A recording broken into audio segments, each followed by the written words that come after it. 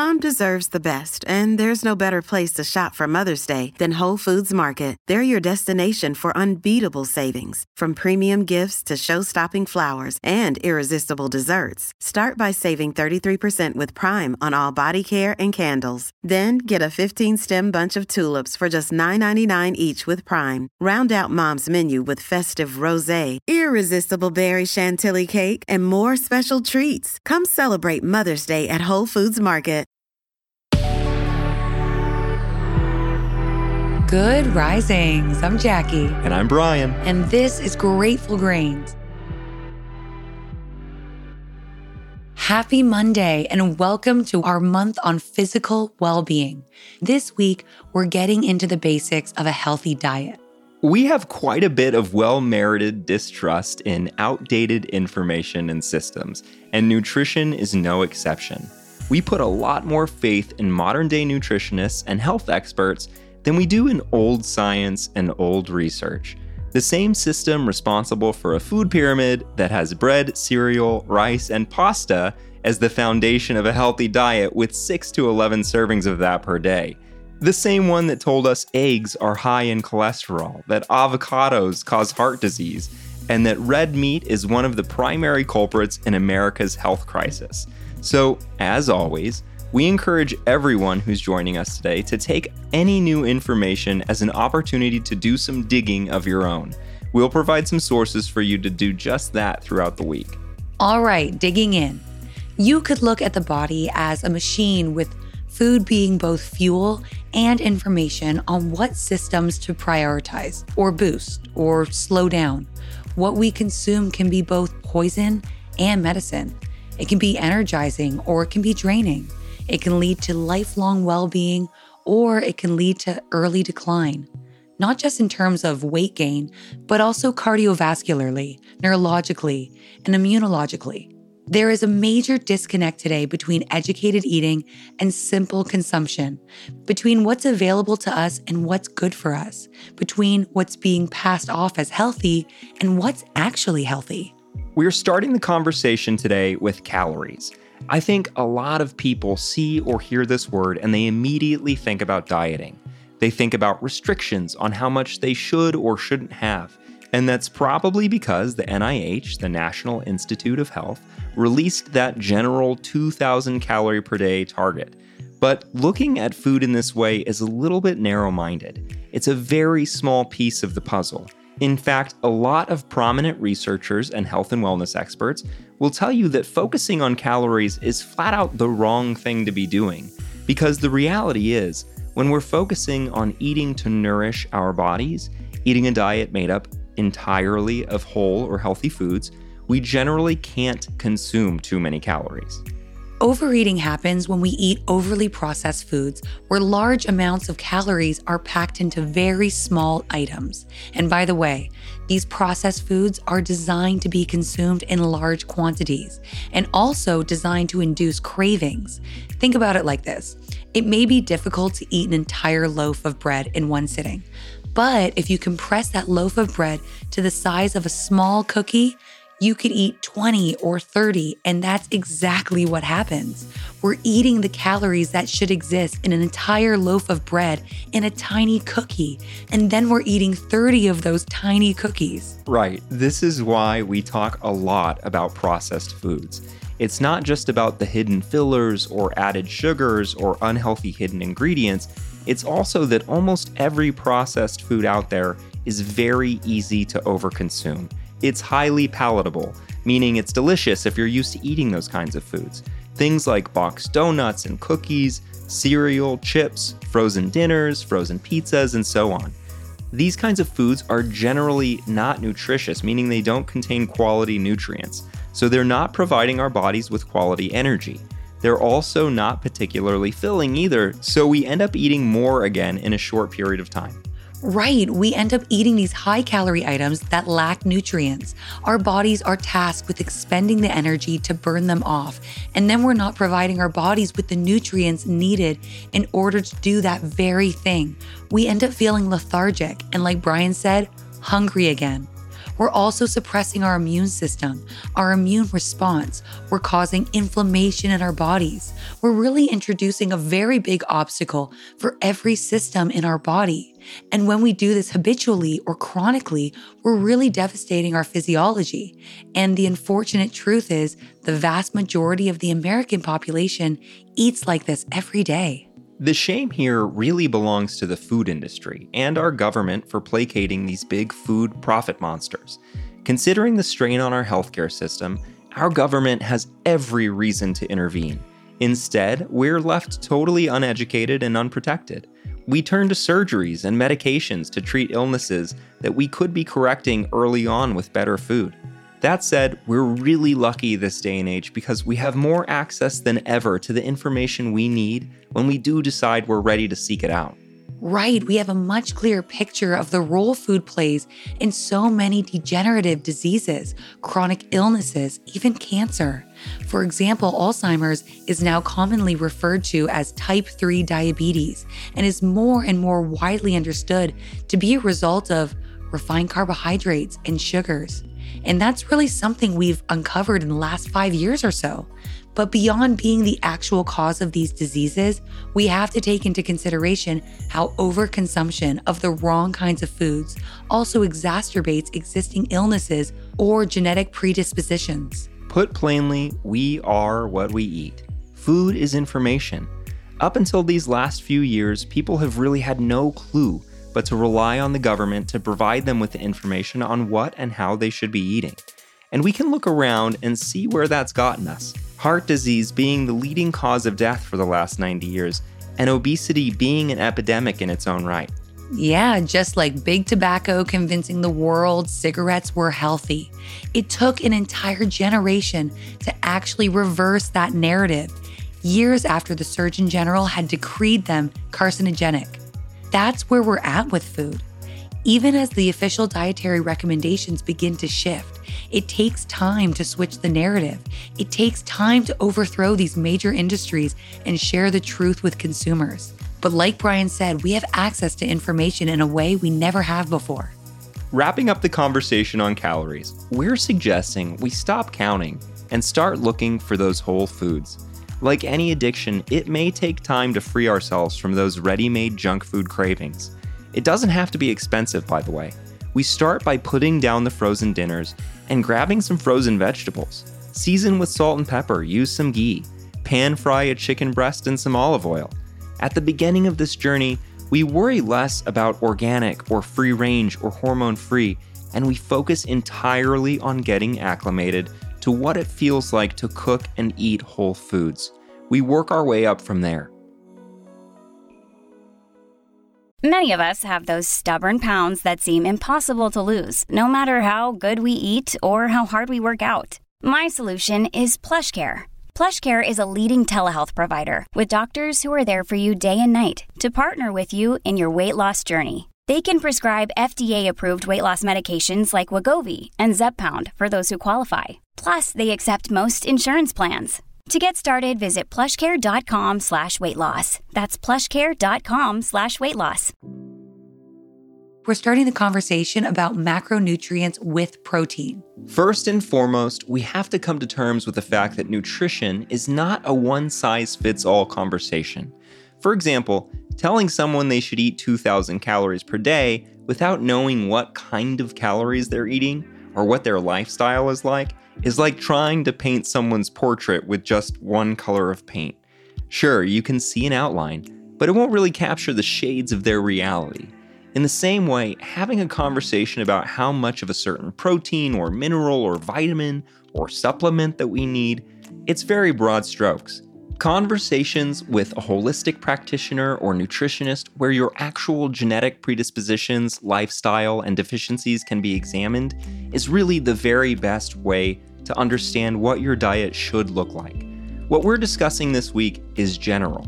It's not explicit personal directive.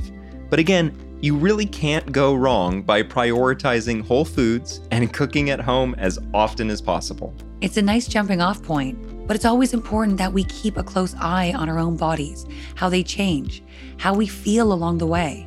So digging in, Macronutrients are what make up the vast majority of the foods we eat. They can be broken down into 3 categories: protein, carbohydrates, and fats. Protein is in every cell of our bodies. We need protein from the foods that we eat in order to build and maintain every type of tissue in our bodies, including skin, muscle, bone, hair, and so on. Protein is composed of about 20 different amino acids in total, 9 of which, known as the essential amino acids, must come from the food that we eat because our bodies don't make them or store them in the same way it stores fat and carbohydrates. Those essential amino acids are histidine, isoleucine, leucine, lysine, methionine, phenylalanine, threonine, tryptophan, and valine. Animal products are known as complete proteins, meaning they have all the essential amino acids our bodies need. So things like meat, poultry, fish, eggs, milk, and cheese have the full spectrum of amino acids. Most plant proteins are incomplete, which is why vegetarians or vegans should eat different types of plant proteins every day in order to get that full spectrum of amino acids. There are also supplements that can help provide those missing or short-handed amino acids. Harvard Health says we should be getting about 0.36 grams of protein for every pound of body weight per day. So for someone who weighs 130 pounds, that's about 47 grams of protein, which I'll come right out and say that's so much lower than any number I've ever seen in terms of daily protein intake, which just goes to show the vast inconsistencies floating around out there. Right, we just had this conversation a couple weeks back about the official recommended dose of vitamin D, which is close to 10 times less than the amount that's actually useful. And then we look around and we see how deficient the majority of our population is when it comes to vitamin D. Isn't it obvious why? So when it comes to protein, it really depends on our lifestyle and our goals. That standard protein intake of 0.36 grams per pound should really be looked at as a bare minimum. That's survival standards. Exactly. So someone who's trying to gain muscle while working out could be looking at something closer to 1 gram of protein per pound of body weight per day. And if we're trying to lose weight, protein is not the place to be making cuts. Those important cuts are, again, refined sugars and carbs, processed and prepackaged foods, and styles of cooking like deep frying. More good news is, besides exacerbating pre-existing kidney disease, there's not a lot that can go wrong in terms of over-consuming quality protein. And since quality protein is filling, the more of it we're eating, the less hungry we'll be, the less likely we'll be turning to those empty carbs or bad fats. This is where we address the notion that red meat is bad for us. A New York Times headline said it all. "Eat less red meat," scientists said.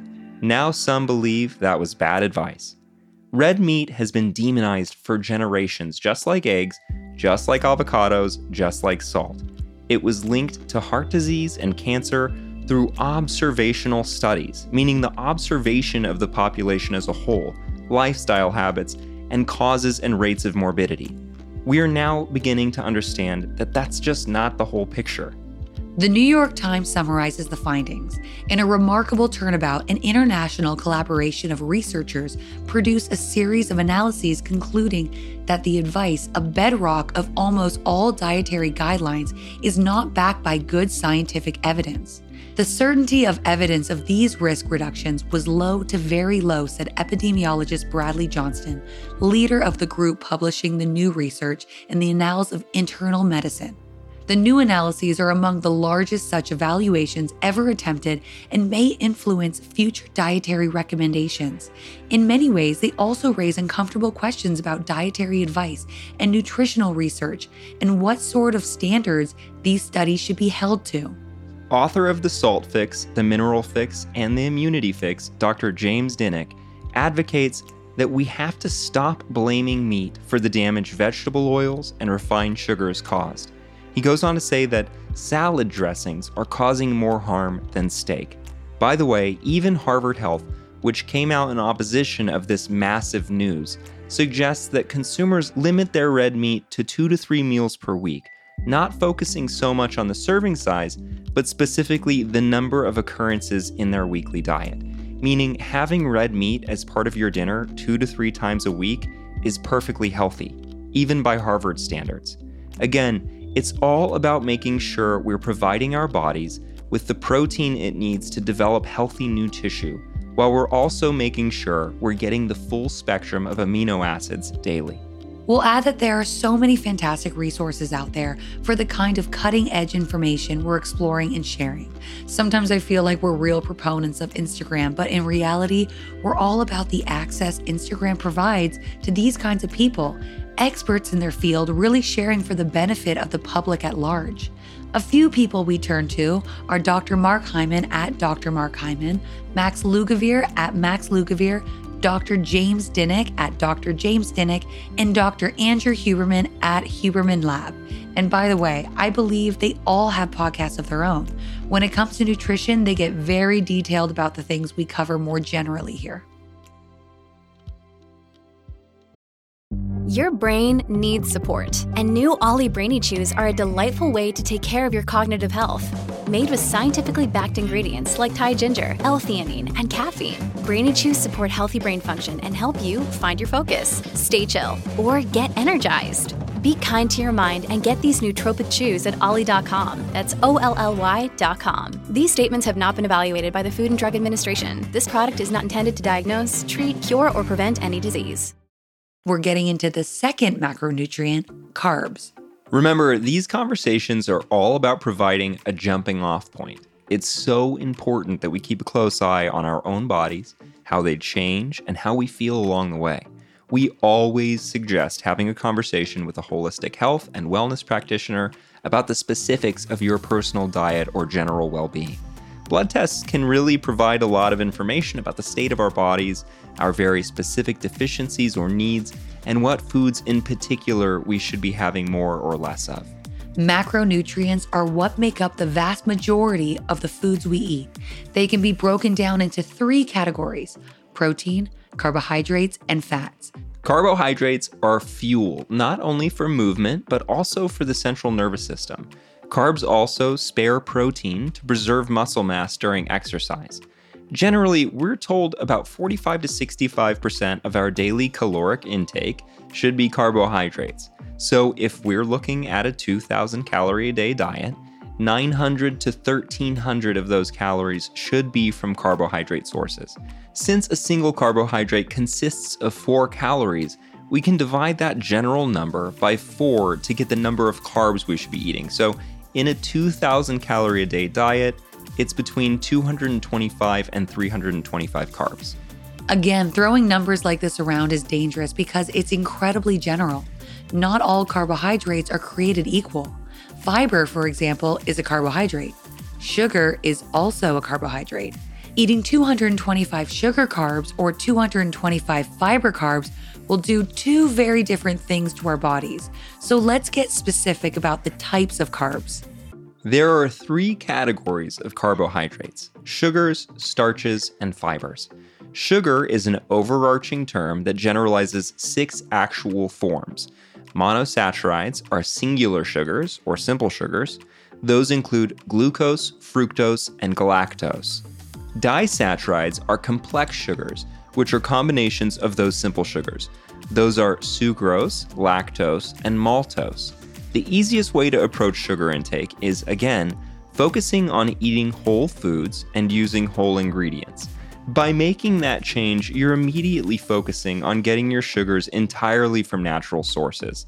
Clinical dietitian Vanessa Voltolina explains that foods with natural sugars tend to be low in calories and sodium and high in water content and many important vitamins and minerals.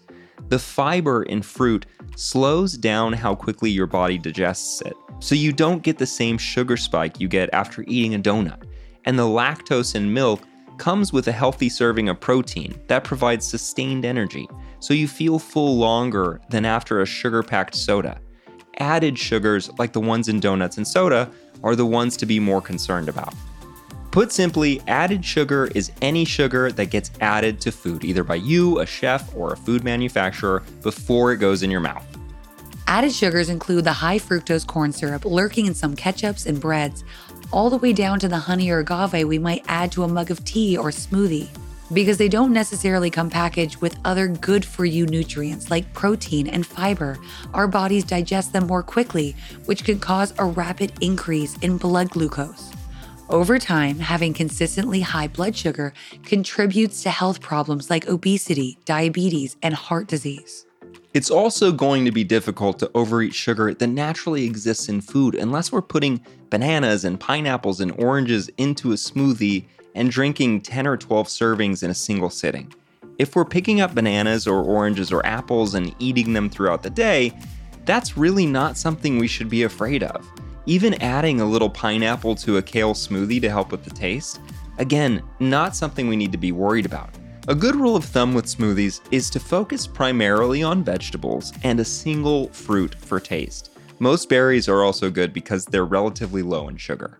Next, we have starches, which are complex carbs. When consumed, these kinds of foods break down slowly over time, providing energy without rapid spikes in blood sugar levels. This is the kind of food we want to be eating before a workout or to keep ourselves going throughout the day. The problem with starchy foods is, first and foremost, overconsumption leads to high levels of blood sugar. And two, the most commonly consumed starches are refined, which means they're generally stripped of their nutritional value. It, in essence, becomes added sugar in our bodies. So some examples of unrefined starchy foods are black beans, lentils, split peas, whole grains, and whole meals. Refined starches are any products that have been processed, like those made from flour. All those white breads, tortillas, pastas, pastries, muffins, bagels, and cereal. The final type of carb is fiber. Fiber cannot be digested by the body, and yet it is an incredibly important part of a balanced diet. Most Americans are falling short of the 20-30 gram per day recommended intake. This is likely because processed foods often contain little to no fiber. This stuff is really coming from those whole foods. There are two types of fiber, soluble and insoluble. Soluble fiber, which dissolves in water, can help lower glucose levels as well as help lower blood cholesterol. Foods with soluble fiber include oatmeal, nuts, beans, lentils, apples, and blueberries. Insoluble fiber, which does not dissolve in water, can help food move through your digestive system, promoting regularity and helping prevent constipation. Foods with insoluble fibers include whole grains, brown rice, legumes, carrots, cucumbers, and tomatoes, just to name a few. Harvard Health suggests increasing fiber intake by replacing meat with beans or legumes, and chili, for example, 2 or 3 times a week, replacing white rice, bread, and pasta with unrefined whole grain products, or alternative products like spinach-based noodles and tortillas, eating whole fruits instead of drinking fruit juices, and snacking on vegetables instead of chips or crackers. We're wrapping up those macronutrients with fats. Fats are another food group that have been demonized over the years. But the right kind of fat plays an integral role in our bodies, from lining cell walls and vital organs, to assisting in hormone production, to building the nerve tissue in our brain and throughout our nervous system, to facilitating vitamin absorption.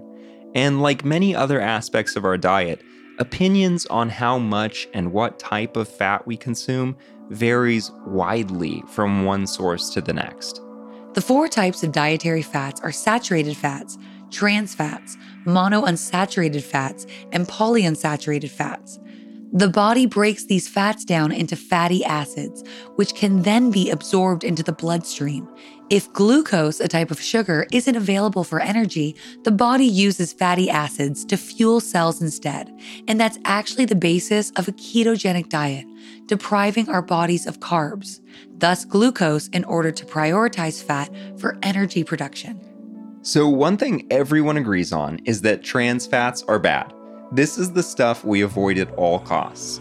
It degrades good cholesterol levels, it leads to increased inflammation in the body, and decreased insulin sensitivity. By the way, labeling laws allow food companies to round down to 0 and claim a product has no trans fats or 0 grams of trans fats if the amount per serving is less than 0.5 grams. So we really do have to ignore the package marketing and go straight for the ingredient list. These foods are generally pretty easy to spot. It's junk food. It's processed food. It's anything fried: French fries, donuts, corn dog, calamari, potato chips, and so on. We also have to look out for those trans fatty oils in baked goods, so cookies, cakes, and pastries. Snack foods like crackers, vegetable shortening, and margarine. Remember those heart-healthy, I can't believe it's not butter ads? Stick to the butter. Next, we'll look at the highly debated saturated fat. When you begin to seek out information on fat consumption, you'll likely come across endless sources stating that saturated fat raises LDL cholesterol levels, which is widely known as bad cholesterol. But Healthline summarizes the issue well. Since the 1950s, people have believed that saturated fat is bad for human health. This was originally based on observational studies showing that people who consumed a lot of saturated fat had higher rates of death from heart disease.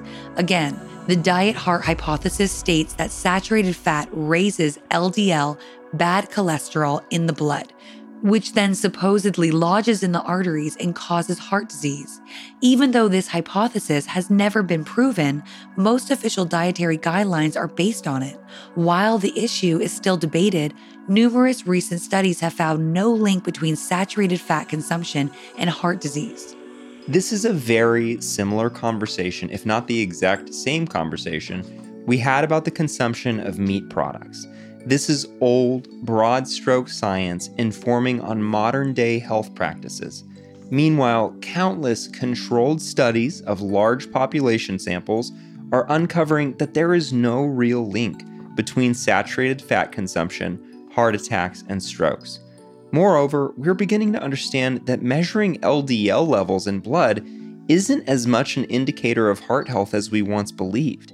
Instead, looking at the ratio between HDL levels, which is good cholesterol, compared to overall cholesterol is more clearly associated with increased insulin resistance and heart problems. This is the kind of information that has people running away from avocados, which are actually fantastic sources of healthy fat. So, to summarize, these more modern studies are revealing that saturated fats are actually neutral, not good, not bad. We shouldn't be afraid of it, especially when it's coming hand in hand with the good fats, the kind we should really be prioritizing, which are monounsaturated and polyunsaturated fats. These fats are the ones we turn to do all those important things for our bodies that fat is supposed to do. Again, that's lining cell walls and vital organs, assisting in hormone production, building the nerve tissue in our brains and throughout our nervous system, and facilitating vitamin absorption. These fats raise the HDL cholesterol we want in order to maintain heart health and avoid cardiovascular disease. We find monounsaturated fats in nuts, avocados, organic whole ingredient nut butters, and extra virgin olive oil. Polyunsaturated fats are also known as essential fats. The body can't make them on its own. This is where we get omega-3 and 6 fatty acids, which are the king and queen of important fats, both for our brains and our hearts. We need an abundance of omega-3 and omega-6 sparingly. Fish high in these healthy fats are salmon, herring, sardines, and trout. Other good sources are walnuts and flax seeds or cold-pressed and unrefined flaxseed oil. We highly recommend supplementing with the daily fish oil or cod liver oil to get those omega-3 and omega-6 fatty acids. In general, we should be looking to cap our fat intake at 25 to 30% of our daily caloric intake. Like all dietary recommendations, this isn't one size fits all. The problem with eating too much healthy fat really only exists when we're eating too many carbs and generally too many calories. If we're keeping those carbs to a minimum, less than 100 grams per day, those healthy fats will be what our body needs for energy.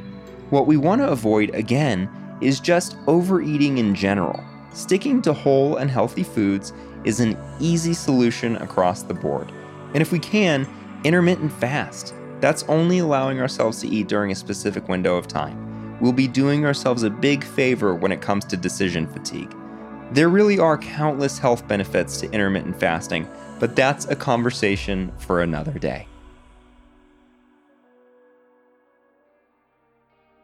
We're wrapping it up with micronutrients. Put simply, Micronutrients are all the vitamins and minerals our bodies need to properly function.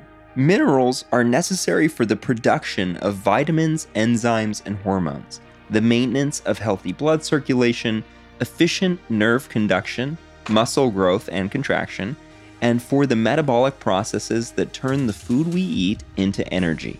A number of minerals are essential for health: calcium, phosphorus, potassium, sodium, chloride, magnesium, iron, zinc, iodine, sulfur, cobalt, copper, fluoride, manganese, and selenium. We can get minerals through fruits, vegetables, whole grains, meat, healthy fats, and dairy products. Eating a diet of whole foods is key, but we're understanding more now than ever that supplementation plays a real role in properly nourishing our bodies. The same goes for most vitamins, by the way. The known vitamins include A, C, D, E, and K, and the B vitamins, biotin, and folate. The vitamins we need to be cautious about overconsuming are those fat-soluble vitamins, meaning excesses can be stored in the fatty tissues of our bodies. Those are A, E, and K. Vitamin D is also fat-soluble, but studies have shown it's perfectly safe to consume in high quantities, much higher than the current recommended daily dose. We've said it before, but the vast majority of our population is deficient in vitamin D. Most people would benefit by supplementing between 5 to 10,000 IU daily. As Dr. Mark Hyman explains, even with a perfect diet, the combination of many things, including depleted soil, the storage and transportation of our foods, genetic alterations of traditional heirloom species, and the increased stress and nutritional demands resulting from a toxic environment, make it impossible for us to get the vitamins and minerals we need solely from the food that we eat. He continues, doctors used to think that we got all our vitamins and minerals from food. Any extra nutrients were excreted or worse, became toxic. But the tide is shifting. Emerging scientific evidence shows the importance of nutrients as essential helpers in our biochemistry and metabolism. They are the oil that greases the wheels of our metabolism. His top recommendations for supplementation are omega-3 fatty acids, B vitamins, D3, magnesium, and probiotics. We can also supplement with a specific purpose in mind, like boosting immunity with things like zinc and liposomal vitamin C, or with biotin for skin, hair, and nails. But that's a much more detailed conversation and really fluctuates by individual goals. Today, we're focusing on general dietary needs. When it comes to food sources for vitamins, the non-starchy vegetables, all those cruciferous vegetables like broccoli, asparagus, and dark leafy greens like kale and spinach are ideal. Also, whole grains, legumes, mushrooms, and avocados. And again, animal products like meat, poultry, fish, Greek yogurt, and eggs. The most common and all-encompassing dietary advice coming from experts in the field is switching to a diet of whole foods, cooking with whole ingredients, and not shying away from proteins and healthy fats, including saturated fats.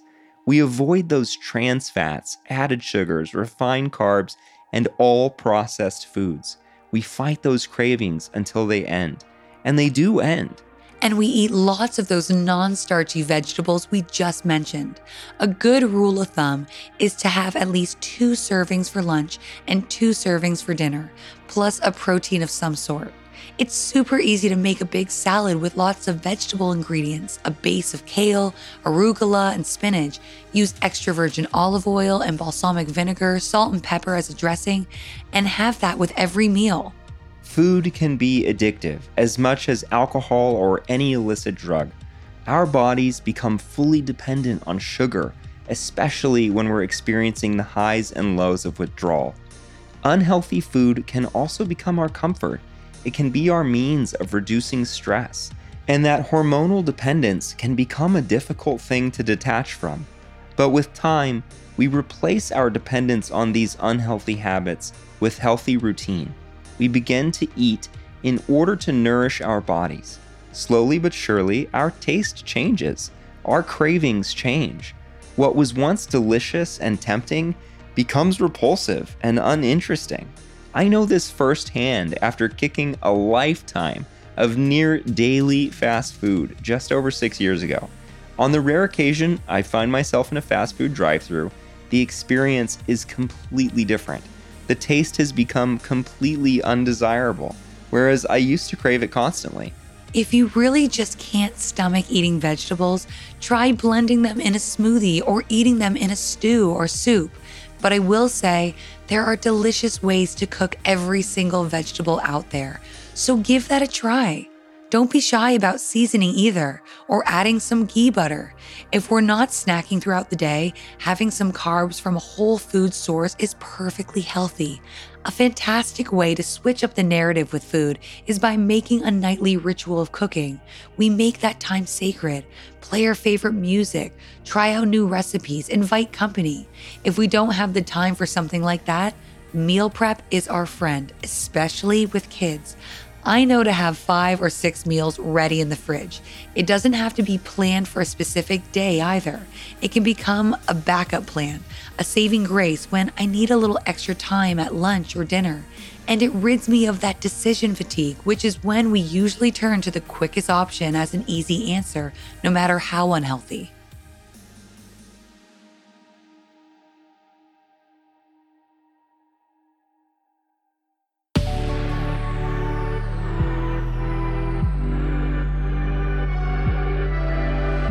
Remember, if you'd like to continue the conversation, we welcome you to reach out through Instagram at Good Risings, or you can find me at B McMuffin. And you can find me at JacquelineMWood_1. Thanks so much for joining us this week as we explored a healthy diet. Until then, remember, a better tomorrow starts with today.